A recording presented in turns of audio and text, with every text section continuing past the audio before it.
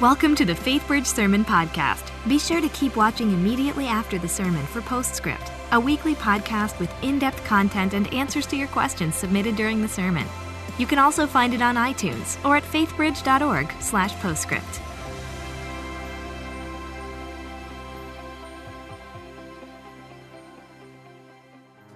This summer, FaithBridge is sending 383 students and 52 leaders on 34 different journeys across 10 different sites on what we call The Road. We believe mission is a lifestyle and that each student is called to be a kingdom difference maker. The Road is the most substantive opportunity of growth, impact, and development that we offer students. Over the course of the summer, students from 5th through 12th grade will be making an impact in sites around the country and around the world, feeding the physical and spiritual needs of those from right here in Houston, the Southern United States, Central America, and even Europe.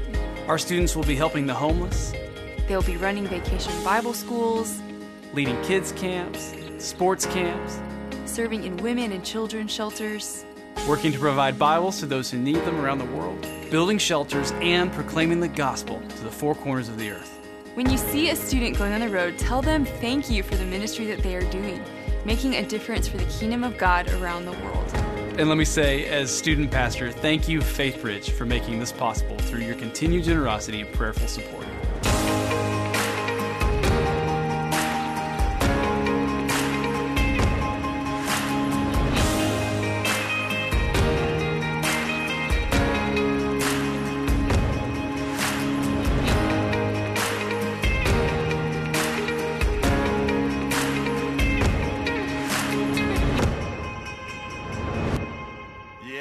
How about that?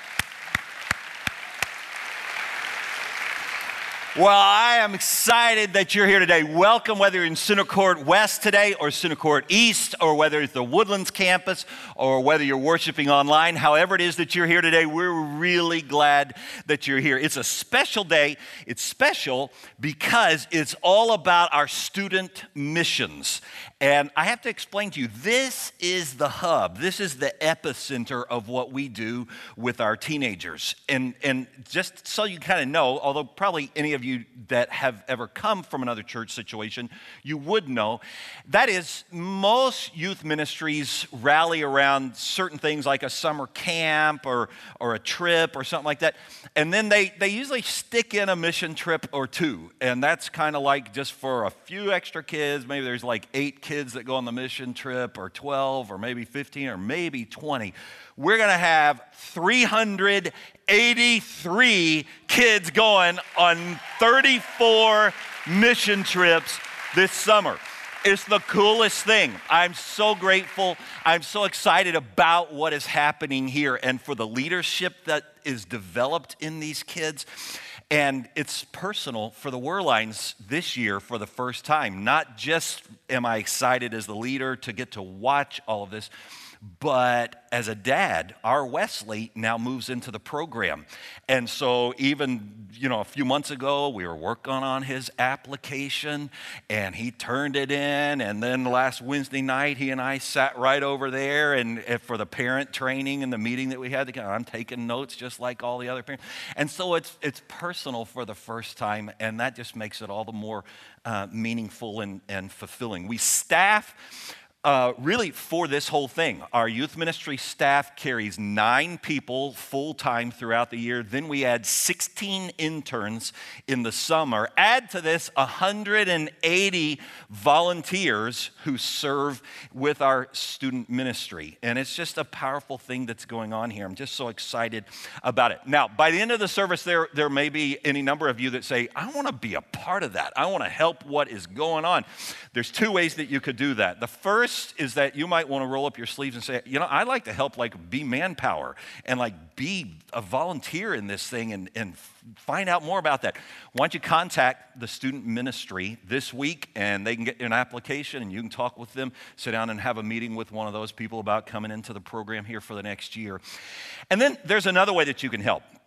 And that is financially. Now, let me explain what I'm talking about here. It costs $350,000, $250,000 for us to do what we do in student missions all around the world, okay?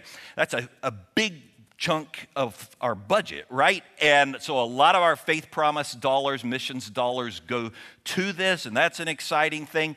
But even recently, I was meeting with Seth, our director, and he was explaining, okay, now we had even more kids than we had expected, and so we're looking at about a $20,000 gap, but I think if we cut this, and we cut this, and we cut this, I think I can get us there. And I said, no, wait. I mean, cut anything that you can afford to cut, but I don't want you to cut anything. I mean, it's such a quality program that we're doing.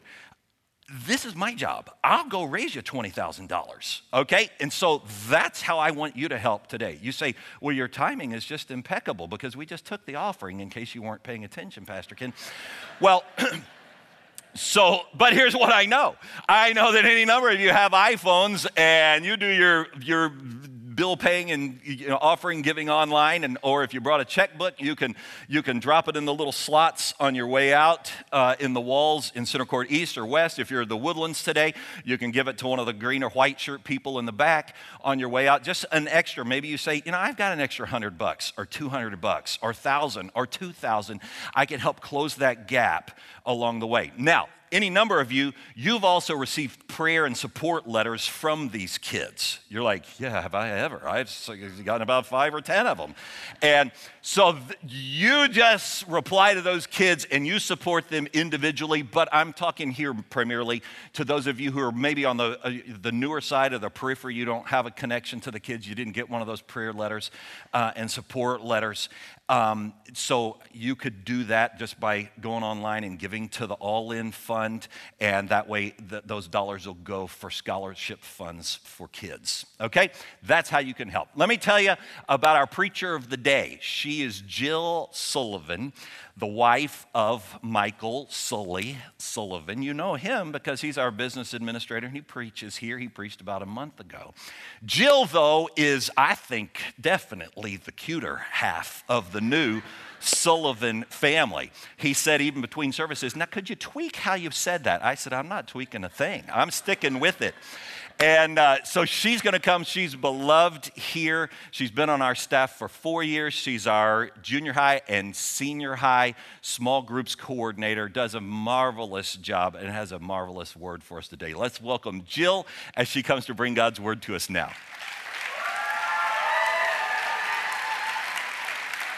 Thank you. Well, good morning, everybody. As Ken said, my name is Jill Sullivan, and I get to work here at FaithBridge with our incredible student ministry. I am the junior high and high school small groups coordinator, so that means I get to invest in and interact with both our junior high and high school small group leaders, and then also the students within our ministry as well. And I may just be slightly biased, but I think I have the greatest job ever. I love it, and I love our student ministry here. Well, in case I haven't gotten the chance to meet you through student ministry yet, you may know me through a totally different context. Just a couple months ago, my husband, who is Michael Sullivan, or known to a lot of you as Sully, preached a sermon on why prayer. Well, in his sermon, he used an analogy that included the throw pillows on our bed at home. Probably remember. So this morning, I have a couple pictures of our bedroom that he showed to refresh your memory. The first one we have on the screen is the before picture, what our bedroom looked like before we got married back in September. This was his bedroom when he was living it up in the bachelor life. Pretty simple. And then this picture... This is the after picture. So in case you have been wondering, who is this person behind the transformation of pre-marriage to post-marriage? That is me. Yep. And for that, thank you. I think it's better. But for that reason, I have earned or gained the title around here as the throw pillow lady. You would not believe the amount of emails and texts that we have received, and then even encounters I have in the atrium where people will say, oh, there's a throw pillow lady. So it has been quite a funny and crazy process. Well, this morning is a unique Sunday in that our 5th through 12th grade students are joining us in service at both the Klein campus and the Woodlands campus in order to be commissioned and prayed over by us for their summer mission journeys or mission trips that they're going on. It is mind-blowing to me, but we get to send out over 370 students on 34 different trips to 16 locations locally, nationally, and then even internationally like you saw in that video. So these students will get to be the display of Jesus to people who may or may not have ever heard of him before. So this morning, I want us to all come around this idea of what it is to be living on mission. Not only once a year on a summer mission journey or mission trip, but instead what it could look like for us to be living a lifestyle of mission. So if you will, bow your heads with me and we'll pray, and then I'll get started. Well, God, we thank you for this morning. God, we thank you for this time together that we get to just lean into your word and lean into your truth and learn what it is that you have for us as our mission. God, would you stir in our hearts today? Would you lead us to obedience to you? Would we be excited about how to leave here today living a lifestyle of mission for you, God? So God, just be with us in this time. I pray that you would open our hearts, you would open our ears and our minds to hear what you have to tell us this morning. We love you, and we pray this in the mighty name of your Son, Jesus. Amen. Well, over spring break just this year, I had the incredible opportunity to travel to Paris, France, on a mission trip through FaithBridge. And the main purpose of our trip was to go over to Paris, go on to college campuses, and then hopefully get to share the gospel with students that we encountered and may have felt led to share with. Well, just a week before we left, we were challenged to write down on little slips of paper any fears that we were feeling walking into the week. So after just a little reflecting, I realized that my main fear for the trip revolved around the very thing that we were going to France to do. I was so fearful of sharing the gospel with these students. I was afraid that I was going to get on campus over there and not know who in the world that I was supposed to share with. Then I was afraid that if I did find a student to share with, that I would just be blank. I would not have the words to say, or that I wouldn't be able to steer away from just relational conversation or questions and move toward explicitly communicating the gospel with these students. I had this picture in my head of me sitting across from maybe 2 or 3 students, them waiting for me to make the next move, while I sat there frozen, wide-eyed, and just without words. Then I was fearful that if I did somehow find the right words to say, that I might offend that student, or that they could reject this news of Jesus, the good news of the gospel. And I wonder this morning if you have ever been in a similar situation, or maybe you have felt some of these same fears that I had. Have you ever felt a nudge of the Holy Spirit to maybe lead the way to sharing the gospel with somebody, yet in the back of your mind you have thought, but how do I know if this is the right person who I am meant to share with? How do I know that in the first place? Or maybe you're thinking, but I have built up a relationship with this person for years now. I don't want to lose the relational traction or trust that I have gained by moving this conversation to a spiritual place now. Or maybe your fear is not in who to share with, but instead it's in what to say or how to share. Maybe you envision yourself across the table from somebody like me and finding yourself frozen and without words. Or maybe you think, I'm not a scholar. I don't have the answers to every question that they could start to fire back at me. I don't know everything. Or lastly, maybe your fear is that if you do weave the gospel into conversation, that you could offend them. And what do we even do in that situation? Do we say, well, thanks, hope you had a great day, and then exit that conversation as quickly as we can? Well, these fears are our reality. Each one of us in this room today probably struggles with some sort of fear associated with sharing the gospel. And these fears can keep us totally intimidated and uncomfortable to share, which could prevent us from living this lifestyle of mission. Well, today I want us together to move through our fears or our hesitancies of sharing the gospel and instead move toward what it could look like for us to be living this lifestyle of mission together. So today we are going to be reading from John chapter 4. So if you have your Bibles with you, you can go ahead and flip open there to John chapter 4. If you don't have your Bibles, the ushers are coming down the aisles, so you can raise your hand, flag one of them down, and use it. And then if you need to take one home with you, that can be our gift to you today. Well, before we dive in and start to read together, I'm going to be reading in verses 27 through 30 and 39 through 42. But I want to give you a little context for verses 1 through 26, what has happened in build-up to where we are going to jump in.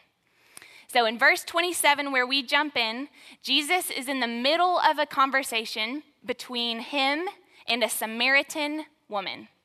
He was traveling through Samaria at about noon on a given day, and he had been traveling half that day so far. So it's imaginable that he was probably thirsty, he was weary and tired. So he found a well where he could just rest for a while and draw some water, hoping to refresh himself. Well, as he's there, he's approached by this Samaritan woman, which was not at all a normal time for people to be coming out to the well. Most people would have gone in the early hours of the morning for a couple of different reasons. One, they would have been going out in preparation for a full day's worth of chores. They would have been getting water for the whole day, for cooking, washing dishes, washing clothes, cleaning, things like we do. Then also, they would have been going in the early hours of the morning because it was the coolest time of the day. They didn't want to go at noon because it would have been scorching and hot, therefore pretty miserable. Just like going anywhere on a summer's day in Houston at about noon. Nobody wants to do that. So the irregular time of the visit of this woman could indicate she was trying to avoid these large crowds, potentially because of the low social standing that she had in her town. And when I do say that she had a low social standing, she had quite a reputation around her area. Therefore, when or if she was around large crowds, it's likely that she was looked down upon.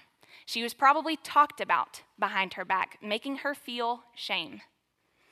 Well, Jesus said that this was because she had had 5 husbands already in her lifetime, and that the man she was currently with, she wasn't even married to. Well, even in the social construct of today, of 2016, that thought would cause us to pause. And that would have been even more true back in her day, in that time. Well, as she and Jesus begin to interact, they have the most gracious exchange. Jesus breaks through very long-standing social and cultural barriers, not only between Jews and Samaritans, but also just between men and women. As he sits with her, he takes the time to talk to her. He starts to communicate to the lady details of her life. He says, I know you. I know everything about you. I know the greatest parts of you, and then I know the worst parts of you, the bad parts, the parts that you are ashamed of. Well, this leads her to question, who in the world is this guy, and how does he know everything about me? That's a little bit creepy. Well, Jesus says to her, I am the Messiah that you have been anticipating. I'm the one that you have been waiting for.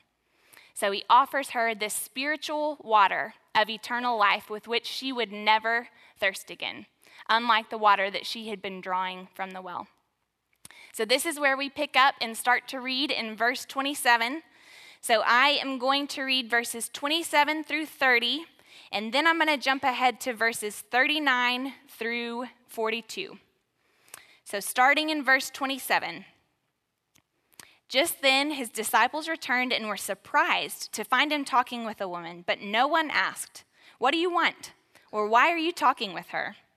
Then, leaving her water jar, the woman went back to the town and said to her people, "Come, see a man who told me everything I ever did. Could this be the Christ?"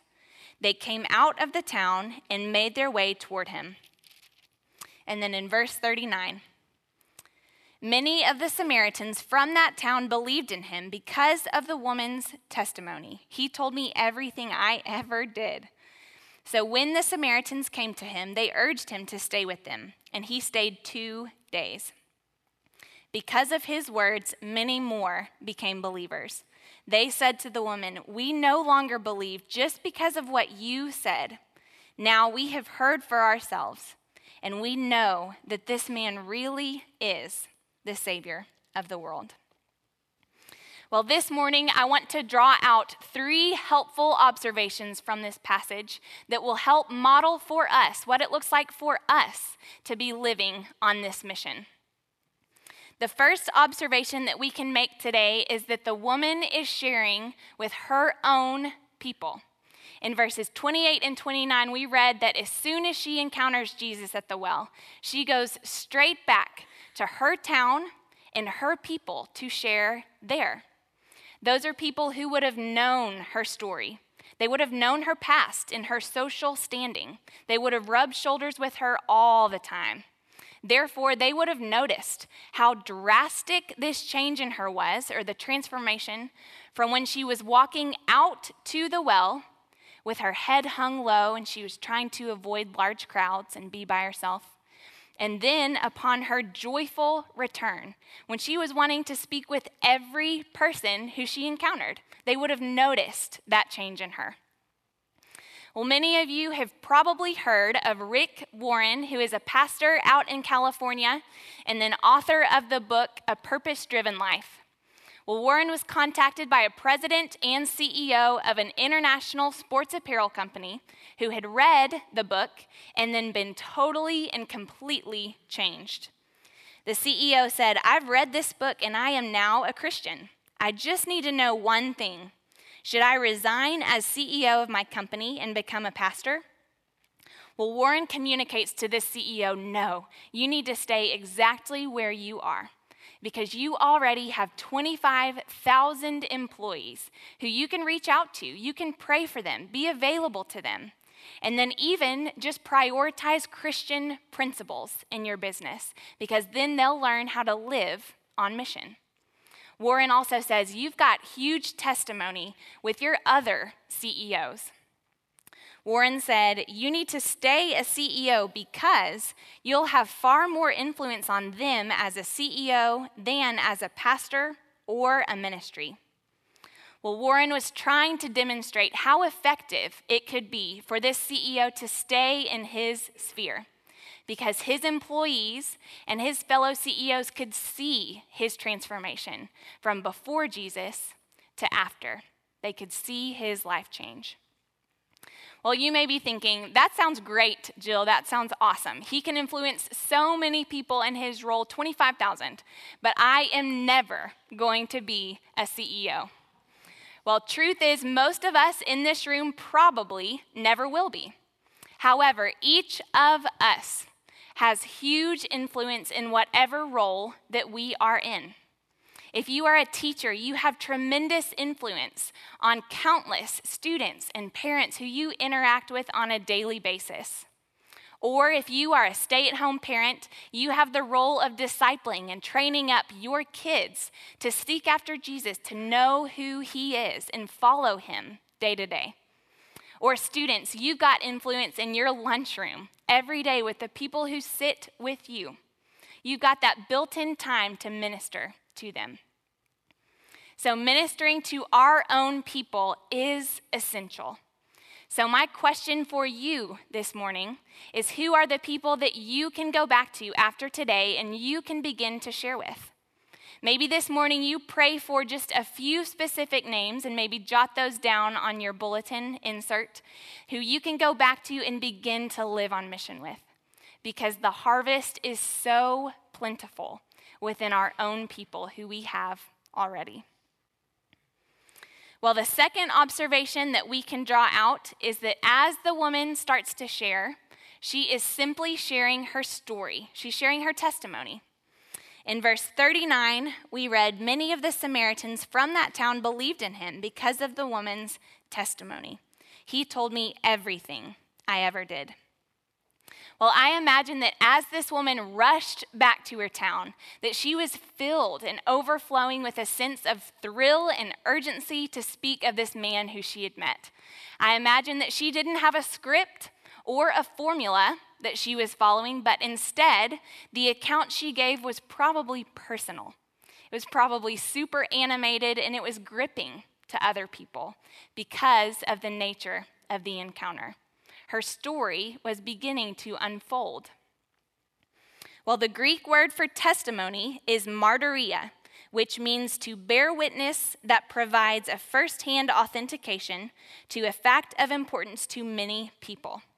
So, as we, just like this woman, began to share our testimony, we will be authenticating or giving weight to who Jesus is to the people around us. We're just making him real to the people around us. In a sermon on this very same passage, Pastor Tim Keller highlights a few things about the way that this woman shares. He says she shares with transparency, with simplicity, and with bravery. And he says that when these three qualities are woven together in someone's story, that all of a sudden it is powerful. It's relatable to other people because it feels real. So it's attractive and it brings others in. They want to hear what's going on. Well, while I was in France in spring break in Paris, I got to meet a girl named Cyril who exhibited these very three qualities. She was a believer over there, and she had met the team that had gone to Paris a year ago. And because she was so encouraged just to meet and talk with other believers, she wanted to meet up with us when we got there this year. So as we met her in a school cafeteria, we sat around this table and kind of caught up like friends do, even though we had never met her before. And she told us about how her last year had been. She said, "I have grown so much. I've been transformed." She said, "I've been confirmed into my church. I've experienced my very first communion. But yet, I am still left wanting more and more of the presence of Jesus in my life." But I think the neatest part of the conversation was that Cyril said because of her life change and because of her testimony starting to play out, that her mom began to notice, and her mom desires a relationship with Jesus because of her story. Well, the good news that I get to share with you today is that Cyril's mom is now a believer. She's following Jesus too. And Cyril said, "This is all due to my story." She got to see it, so it was real. Cyril was transparent in the way that she shared. She was simple in the way that she spoke of who Jesus was. And then she was so brave, not only to share with her mom and let her mom into what was going on, but she was brave to share with these strangers from Texas who she had never met before. Well, our third observation is that people will come to know and experience Jesus for themselves. In verses 41 and 42, we read, "Because of his words, many more became believers. They said to the woman, 'We no longer believe just because of what you said. Now we have heard for ourselves, and we know that this man really is the Savior of the world.'" Well, John is writing that many of these Samaritans come to believe in Jesus not because of the words of the woman, not because of her story, but because of the words of Jesus himself. That they had first heard the words of this woman, they had heard her story, but then they were so stirred by it that they were led to seek out time with Jesus for themselves. So as we begin to live on mission, we have got to remember that it will never, ever be of our own words or our own efforts or our own power to bring others into salvation, but instead, Jesus will be the one who speaks his words into them and transforms them completely. Well, I found this to be completely true in my relationship with my grandmother, Brownie. And in case you were wondering, yes, that was her real name. She had a tagline that she would use every time that she introduced herself to somebody. She would say, "Hi, my name is Brownie. Yes, just like the chocolate dessert, and yes, it is my real name." She was quite a character. Well, she lived in the same town that we did growing up, and so we had a good relationship with her and spent a good amount of time with her. But over the years, as I got older, I think it was when I was in college, I began to realize that I had never heard her specifically verbalize Jesus. I never heard her talk about the gospel or the ways that she had gone from death to life and Jesus was working in her. She would mention praying periodically, but that was about the extent of the conversation about God that we had for a while. Well, I prayed for years, that she would come to know and experience Jesus for herself. I wanted that for her so badly. Well, I will never forget one day, she and I were just one-on-one in her bedroom, and she looked over at me very matter-of-factly, and she said, "Jill, I do believe that Jesus died for me to forgive me for my sins, and I do believe that he's with me and that he's in me." And I wanted to lose it. In one moment, I was so excited that that had happened. And then in the other, I was realizing that I had been trusting in my own words and in my own efforts and my own power in the explanations that I tried over and over to see if it would land on fertile soil. But she was saying, "I have heard for myself, and I know that he really is the Messiah." Well, to review, what we have to learn from this woman in our passage is that we can share with our own people. When we do share, we can just share our story. We can share our testimony of the ways that Jesus has worked in us and is at work in us. And then we've got to trust that people will come to know Jesus for themselves. It will be of his words. Well, maybe this morning you are experiencing Jesus for the very first time. Maybe like Brownie, you have been pointed to him over and over again. But for some reason today, it's sinking in that he loves you. He knows everything about you. He knows the great parts about you that he gifted you with. But then he also knows the part that you're ashamed of. He knows the bad parts. Yet he loves you unconditionally. Maybe you're realizing he died for you. Well, if this is you, don't hesitate to let Jesus into your heart this morning, because he will immediately begin to transform you, and then you get to share just as the woman did. Well, this is what we share for. We live this lifestyle on mission in hopes that others would come to know Jesus for themselves. So my prayer is that we all move into that perspective today. Well, this is exemplified by the students who we get to commission and send out this morning. They have been led to Jesus or pointed to him by someone or something in their lives, but they are now saying, "We have heard for ourselves, and we know that he really is the Savior. He is worth following." They want to be sent out so that they can say, "Come, see a man. He really is the Messiah." Well, bow your heads and pray with me. God, thank you for this morning, and I thank you for this mission that you do encourage us to live on. God, would we start to share our story with people? Would we be brave to share with our own people who we already have in our lives, God? And would we trust that you will transform, that people will come to know you for themselves, God? That's truth. So God, we thank you for your word, and we thank you for the ways that it calls us into action. God, we love you, and we pray all of this in the mighty name of Jesus. Amen. Welcome to Postscript. Here we hope to answer your questions and help you dig deeper into the messages and sermons at FaithBridge by talking with the teacher of the day.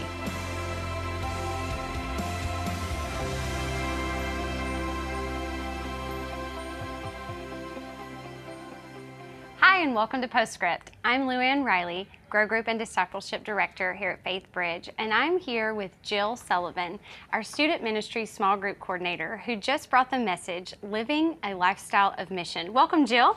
Thanks, Luann. What a great message today, and loved how we highlighted the road and our student missions program, and the message that you brought really about evangelism and sharing the gospel and how to integrate that into our everyday lives as we try to live on mission.